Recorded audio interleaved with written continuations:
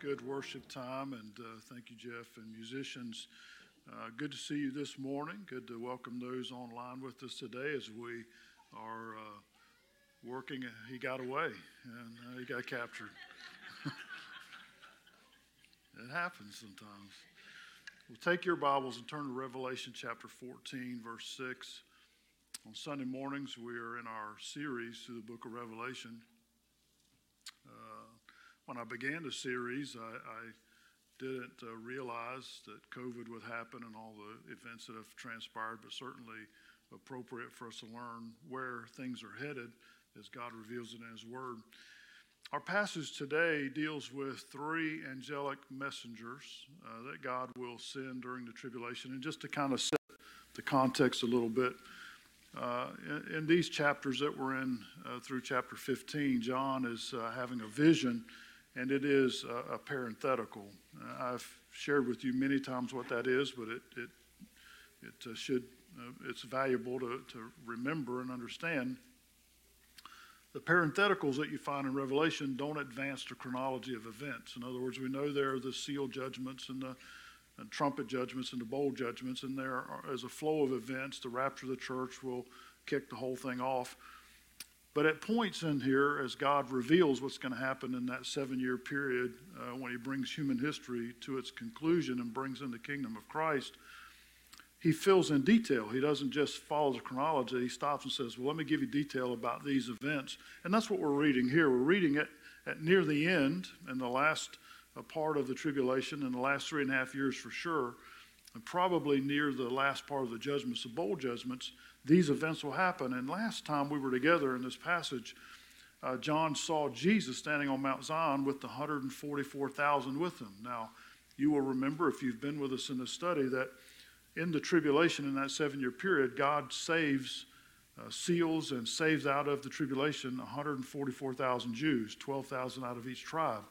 And their job, if you will, that chosen group that's sealed, their job is to be witnesses to the world in that 7-year period. They will be evangelists, if you will, 144,000 of them preaching the gospel.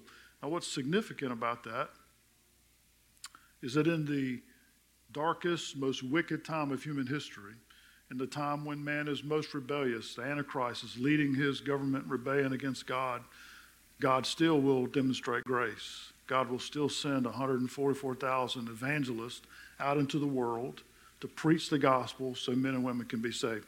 What a great God we have. That in the midst of man's most desperate rebellion against Him, God is still extending His grace and His mercy that lost men and women could be saved. So it reminds us here, if you will, for just a moment, that Ezekiel tells us in Ezekiel 33 that God takes no pleasure in the death of the wicked. God Himself said, I have no pleasure in the death of the wicked. He said, I would rather that they turn from their wickedness and live. God would desire that of you today. I don't know if you're watching online today, watching the video at some other point, or here this morning. Personally, if you've never been saved by faith in Jesus Christ, God takes no pleasure in judgment of your sin or of you for your sin. He would rather save you. So if you've never been born again by faith in Jesus Christ, I would invite you to do that today. In this passage, we find that angels are also included in God's plan of administering the tribulation, if you will. Angels, we have seen, are engaged in delivering some of the judgments. But in this passage, God has 3 angels that will be identified to deliver 3 specific messages. And I want to look at those for just a moment this morning. It's interesting and appropriate. Angelos is the Greek word, which means messenger, for angel. So let's look at what these 3 angels will say during the tribulation, what God will send them out to deliver. And the first one we find in verses 6 and 7. Look at it with me in your copy of God's Word. John said, Then I saw another angel flying in the midst of heaven. Now, flying in the midst of heaven means he is flying through the air and loudly proclaiming so that everybody can hear him. And the idea is he's going to do it all over the world. Okay, so what's he going to say? Then I saw another angel flying in the midst of heaven, having the everlasting gospel to preach to those who dwell on the earth. Now watch this, to every nation, tribe, tongue, and people. Verse 7. Saying with a loud voice, Fear God, and give glory to Him, for the hour of His judgment has come. And worship Him who made heaven and earth, the sea, and springs of water.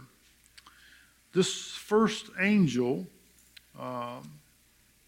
is tasked with preaching the gospel. Do you find that interesting? I mean, an angel. We already have the 144,000 preaching all over the world. We already have the two witnesses that the world hates and are on the news every night defying the Antichrist and speaking against his government and preaching, and they're sealed. But in addition, near the end, as the end draws near, it's almost as if God says, I'm gonna make one more full pitch effort. I'm gonna send an angel. And I'm gonna have this angel fly through the sky and preach with a loud voice and proclaim the gospel that men and women could be saved. Do we get a picture here of how much God desires for lost men and women to be saved? Do we get a picture here of how God, as the end draws near, God is almost desperate. It's a bad word because God's never desperate, but it's almost in a last pitch effort. God is sending this angel to fly through the heavens to warn people for the last time that they need to get saved. They need to come to him. They need to confess their sin and be born again. Let me make some observations. A couple things we can notice. It says here that this is the eternal gospel. You notice that? I like that. The eternal gospel. What does that mean? Well, it means it's been around forever. You say, how has it been around forever? Because God's forever, and it was in the heart of God forever. You see, God knew he was going to create. Now, I don't know when in eternity he decided just to do that, because he's God. And in the Trinity Godhead, Father, Son, Holy Spirit, they decide together as one God, we're going to create. And in Genesis, God said, let us create man. So you get the idea of the Trinity. And God created. But the gospel, the plan of salvation was in the heart of God from the beginning, because he knew us before he made us. He created us as free moral agents. Listen to this very carefully. God purposely, in his sovereignty, chose to create free moral agents with limited autonomy to choose or reject him. And God loves us and so desires for us to choose him, but some won't. So the plan was always for eternity. But another thing that we can draw from it being the eternal gospel is it's always been the same. Not only has it always been, but listen very carefully. Online, listen.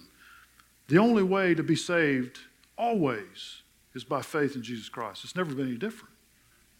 It's always been the same. From the Garden of Eden to this moment today, the only way to be saved is by faith in Jesus Christ. There is no other way. Jesus said, I'm the way, the truth, and the life. No man comes to the Father but by me. That's pretty definitive, isn't it?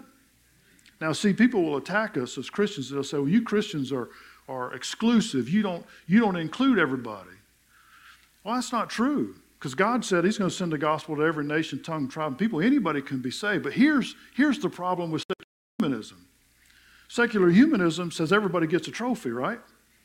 Secular humanism says you lived in humanity, so congratulations, you lived and breathed God's air, you're in. That's not, no, listen, truth is exclusive, isn't it? Because truth is truth, and anything that isn't truth is what? False. Can't help you, all right? I mean, there's truth, and then there's false. And God said, it's the eternal gospel. It's always been this way. Now, somebody will say, well, I don't think that's fair. God didn't ask your opinion. God's not asking you or me to tell him how to run his universe.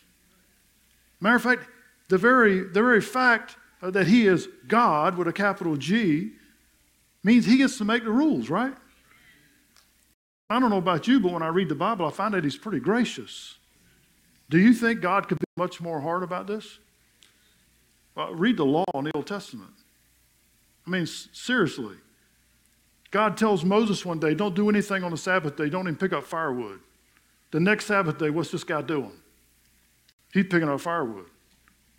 So Moses arrests him. They bring him in, and Moses says, I don't know what we're supposed to do with him. We never had anybody picking up firewood on the Sabbath day before. So they put him in. And Moses went to God and said, Lord, we got this guy picking up firewood. What do we do with him? Do you remember what God said? Stone him. Excuse me? Lord, he's just picking up firewood to cook some biscuits or something, No, he broke the law. I told you clearly, plainly, he understood he wasn't supposed to be picking up firewood or doing anything on the Sabbath day, so stone him. So he'd be an example to everybody else. And they stoned that dude. Listen, the eternal gospel is the same because God has been the same in his grace and his mercy. He could be much more difficult about things, but in grace and mercy, he says, look, you can be saved and I'll forgive you. I'll save you. When I was first saved, they told me I ought to share my faith with other people. I was 11 years old. So the day after I was saved on Sunday, August 13th, 1972, I had a friend whose name was Friend. His last name was Friend. So Friend was my friend. It's kind of weird. But we shot BB guns together and rode bicycles and climbed trees and did what, 11-year-olds do, get into mischief mostly. But I told him the next day, I said, hey, you know what happened to me yesterday? I didn't really understand what happened to me yesterday. I mean, I trusted Jesus by faith, but when you're 11, I couldn't find books in the Bible. I just said, man, I'm a sinner, and I prayed, asked Jesus to forgive me, and he saved me.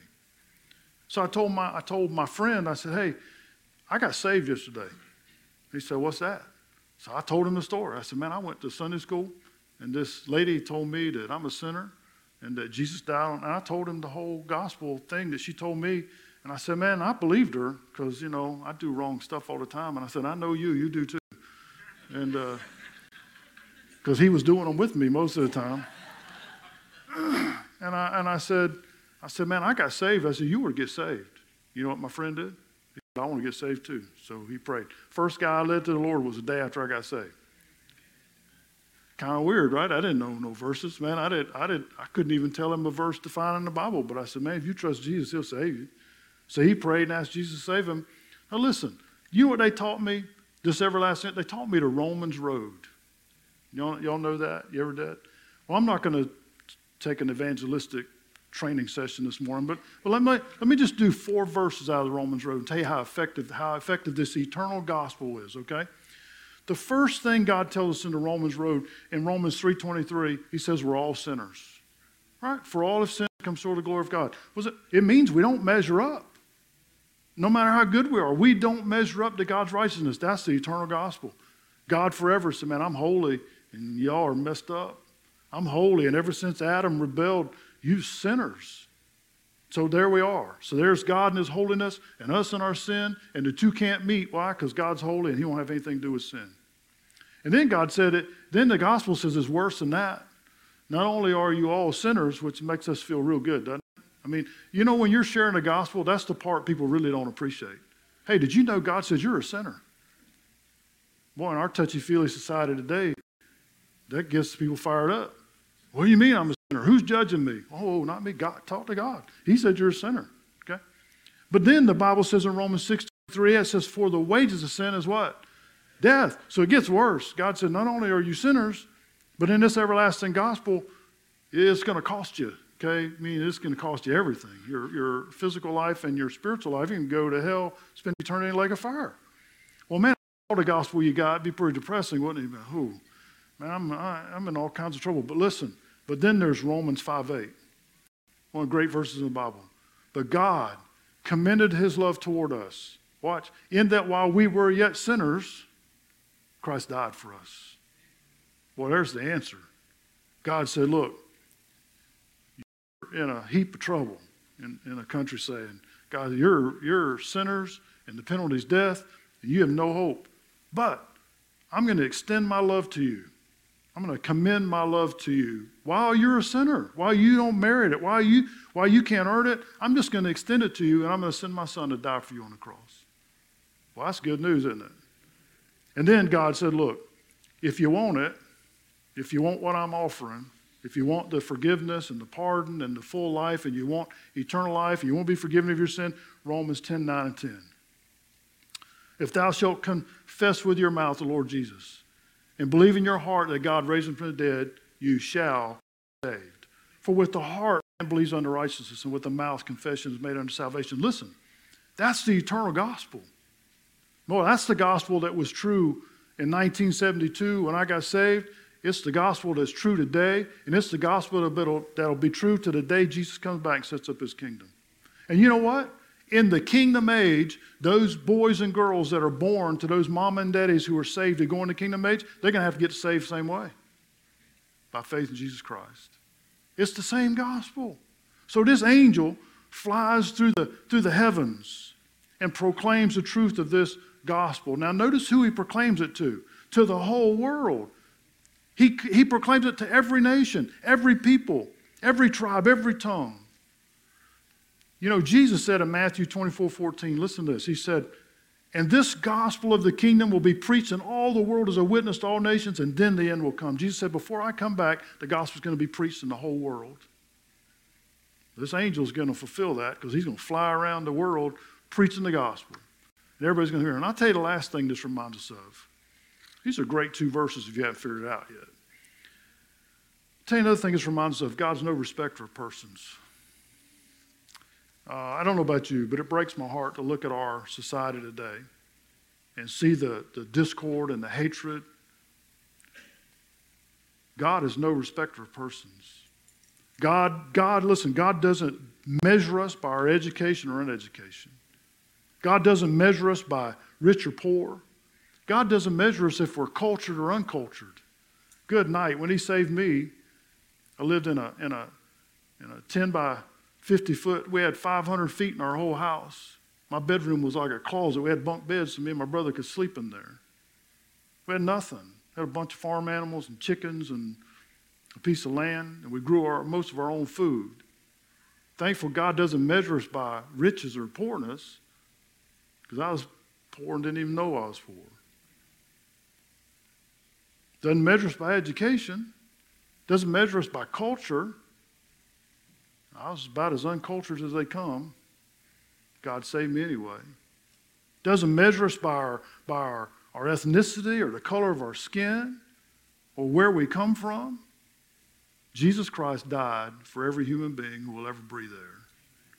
And he died for the ones that won't breathe air, them babies that get killed in the womb. He saved them too.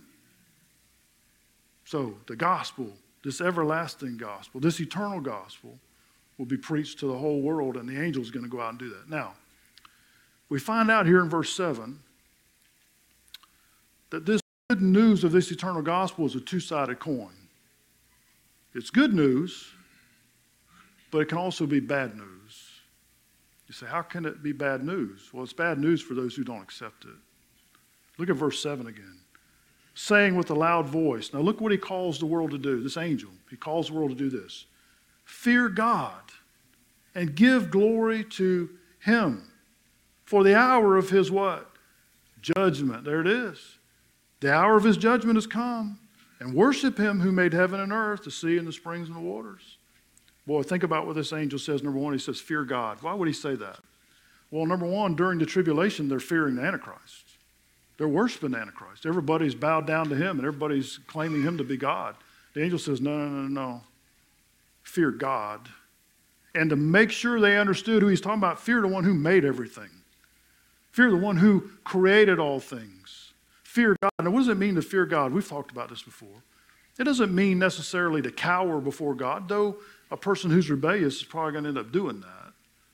But it means to respect him for who he is. It means to give him honor for who he is, to acknowledge that he's God and that we're the creature and he's the creator. I don't know how you pray in your prayer time, and I hope you do have a prayer time. But I am forever telling God in my prayer time, Lord, I am so weak and so messed up that sometimes I'm ashamed that it's kind of like Paul. Lord, I do the things I don't want to do, and I don't do the things that I want to do, and my heart knows, but then in a moment my flesh rises up. You ever deal with that? Boy, y'all must be really doing good. I don't know. I'm not doing something right. I don't know. But listen, is it not a struggle all the time? Do you know what the angel says here? He said, just honor God. Just honor God. I like the song we sang this morning. Check your stuff. Check your shame at the door. Check your failures at the door. Why? Because the Father saved you. He took care of all that stuff. The angel says, fear God. Give him the reverence. Give him the respect. Honor him. Worship him. Not the Antichrist. Not the things of this world. Listen, our secular humanistic society worships the things of this world. And they worship the things of man. And they worship pleasures and resources and money and fame and name and policy and all the things that the world fights over. No, the angel says, listen, worship God. Why? Because the hour of his judgment has come. All those we've already saw in the little snippet of Romans Road, the wages of sin is death. Those who reject God, those who reject his free and gracious offer of salvation will have to pay for their own sin. And they will do it, in just a moment we'll see, they're going to do it in a lake of fire forever and forever and forever. And the angel says, listen, fear God and glorify him because the hour of his judgment has come. The angel says, you know how much time left? The hour's come. The time is here. So make your decision. Choose wisely. And listen, I believe this is true. Those who have been presented with the gospel and those who have been convicted and those who have had the opportunity to be saved, their judgment will even be greater because they rejected the thing that they knew they ought to do. Don't fall into that category today. If that's you, don't fall into that category. I like the reason, the fact that the angel says worship God because he's the creator. Let me read you something David said in Psalm 19. And Paul echoes this in Romans chapter 1, by the way. You can go home and read it. David said this, the heavens declare the glory of God. Boy, don't they? Don't they? See a sunrise coming up over the ocean or the moon at night. I used to do helicopter control officer on a frigate, and I'd have to go up in the middle of the night and sit in this little control booth and kind of like the control tower for the helicopters and land on this little bitty patch of steel in the middle of the ocean. And sometimes when the ship was rolling around, I was glad I was in the booth and he's in the helicopter. But, man, you see the moon out there on the ocean, and you just look at that creation, and I'd sit up there just praising God. Then the guy would call me on the radio and say, man, you just messed up my praise time. What do you want? I want to land this helicopter. Okay, all right. Listen to what David said. The heavens declare the glory of God, and the firmament shows his handiwork. Listen, day unto day utters speech, and night unto night reveals knowledge. There is no speech nor language where their voice is not heard. Their line has gone out through all the earth, and their words to the end of the world. You know what David was saying there? Don't care what language you speak. Don't care where you come from. You can look at creation and know there's a God. And Paul said the same thing in Romans chapter 1. Now, that's the message of the first angel. I pray that you hear the message that the angel is going to preach and that you heed it now and that you know that you're saved. Let's deal real quick with the last two angels. Beginning in verse 8, we have the second angel who's going to deliver another message. And this message has to do with the fall of Babylon. Look at verse 8. And another angel follows, saying, Babylon is fallen, that great city, because she has made all nations drink of the wine of the wrath of her fornication. Now understand this. Antichrist will probably have a capital city somewhere. And the Bible doesn't tell us where. You know that he's going to reunite the old Roman Empire, those nations, and he'll be over their economies and their militaries and their political leaders. But this isn't speaking specifically of a particular city, though it may apply. What this is speaking of is a worldwide political, economic, and religious system under the Antichrist. And you say, why is it called Babylon? Well, I'm glad you asked that. Right after the flood, man began to spread out again. You know, there was Noah and Shem, Ham, and Japheth and their families, and they had babies, and the population of the world began to grow again. There arose a guy named Nimrod. You remember him? Okay. Nimrod, and I'm sure there were other people who rejected God after the flood and became lost, or were lost and rejected God and became reprobate. But Nimrod was a mighty warrior, the Bible says. He was a leader, and he built up a kingdom. And in his kingdom, he led his kingdom to reject God. And that rejection was expressed in the building of this thing called the Tower of Babel. Remember that? Okay, y'all are Genesis. Read it this week. So Nimrod is leading, and it's called Babel, the Tower of Babel. Now, the reason the angel says Babylon has fallen here, watch this now. That same rebellious nature in man that we see today was begun there in a visible form in the Tower of Babel. And you know God interfered with that, right? God came down, confused their language, and scattered them all over the place. But the fact is that began as a rebellion against God. And so that whole systemic sinful nature of man to be rebellious against God that we see today in society and is ever growing was evident in that first city in Babylon. And then, of course, later it came along with the actual city of Babylon and Nebuchadnezzar, and you can read that in the Bible. So God calls this rebellious economic, social, and political attitude of man, this secular, humanistic worship of man and science and those things, he calls it Babylon. And what the angel says is that stuff's about to end. He's saying that stuff's about to come to an end because Jesus is about to come back. And Jesus is going to come back and set up his kingdom. I would suggest to you today that that same pattern of rebellion is evident in our society today. We have a society of people who have no respect for God. No respect for God. We have a society that has no respect for the law of God. None. Like you, I listen to news and I listen to people give speeches, political leaders. I listen to them as much as I can stand anyway. And there is a common denominator among all of them. It is a lostness without a clue what God has to say. That's all I can say about it. I'm not for one political person over another because most of them are all lost. And listen to me, if they're lost without Jesus Christ, they don't have a clue how to fix anything. I don't care what they say. You say, well, man, does that kind of freak you out, Pastor? Not at all. You know why? Because Jesus Christ is in charge. And he's still king. He's sitting on the throne of heaven. And one of these days, he's going to sit on the throne here. How about that?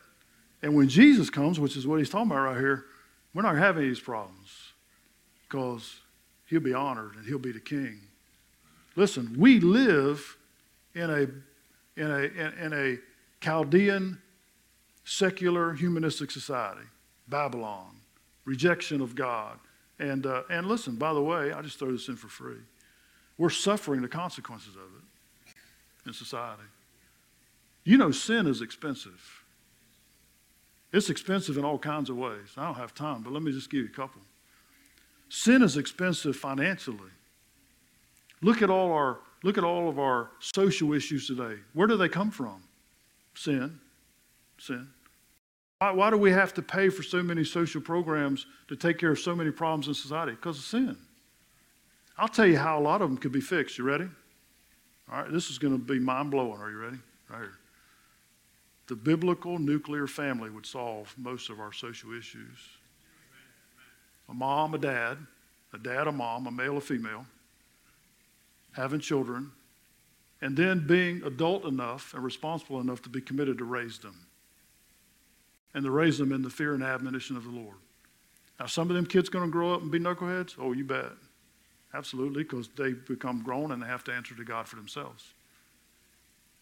But we, adults, each generation could sure set a bunch of them on the right track if we just do what we're supposed to do.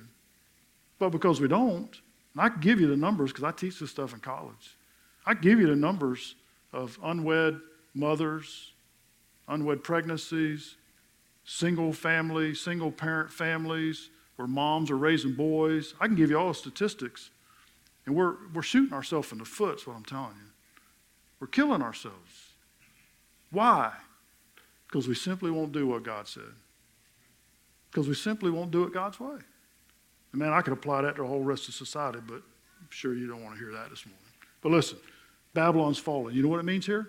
The angel says, look, this whole systemic sin problem in society, Jesus is coming, it's fallen.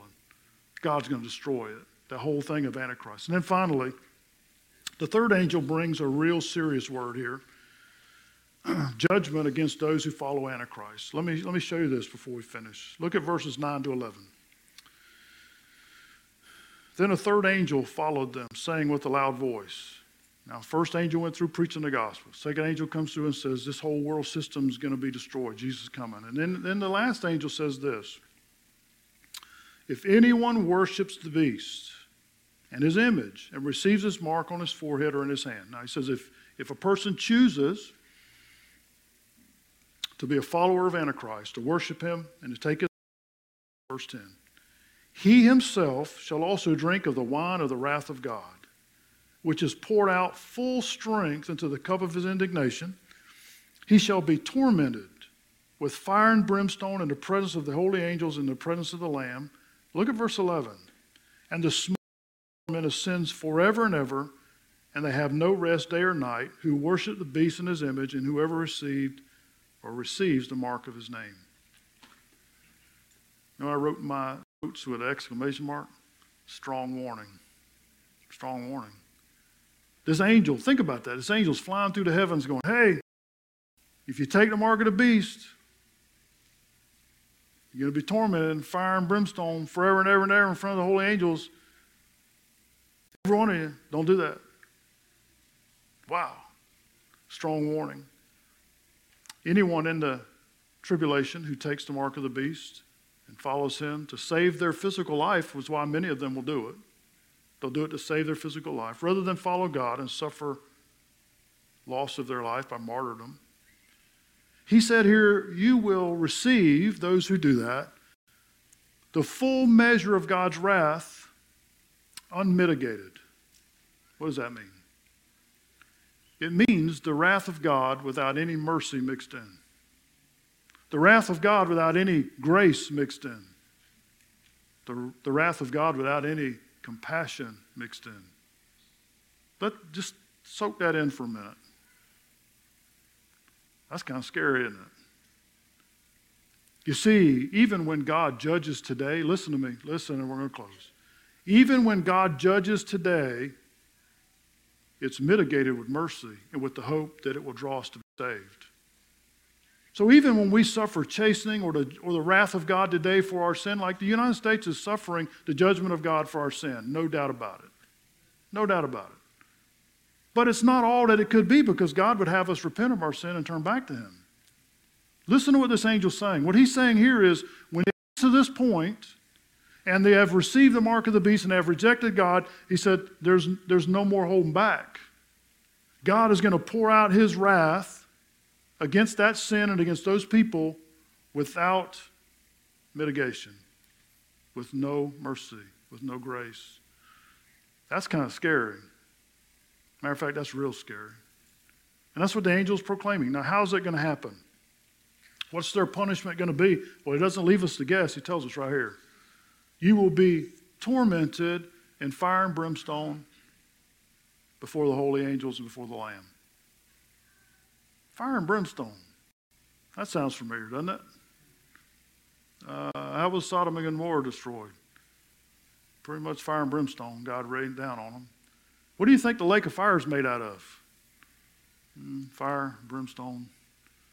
Basically what the angel's saying, look, if you take the mark of the beast and you worship him and you reject God, you're going to hell forever and forever and forever.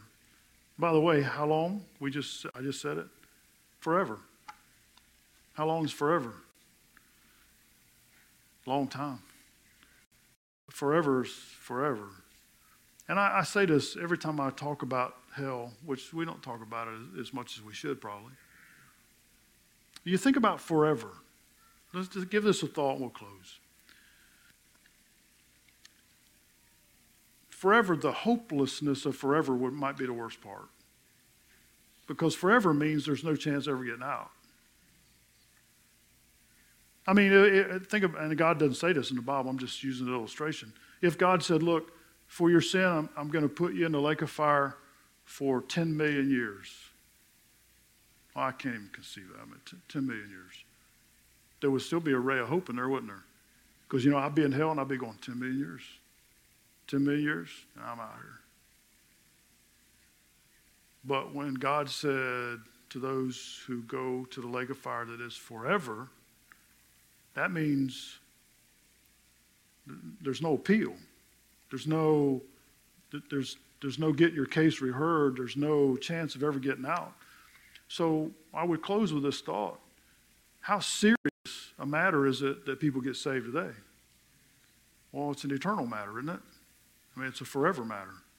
Because those who die without Jesus Christ, they're going to be separated from him forever in a place of punishment they'll never get out of. So how energetic should we be in telling other people about Jesus? How energetic should we be about saying, hey man, let me tell you about a serious issue that you need to consider. We should be very energetic about it because the eternal destiny of people's souls hang in the balance. This angel flies to heaven and declares that.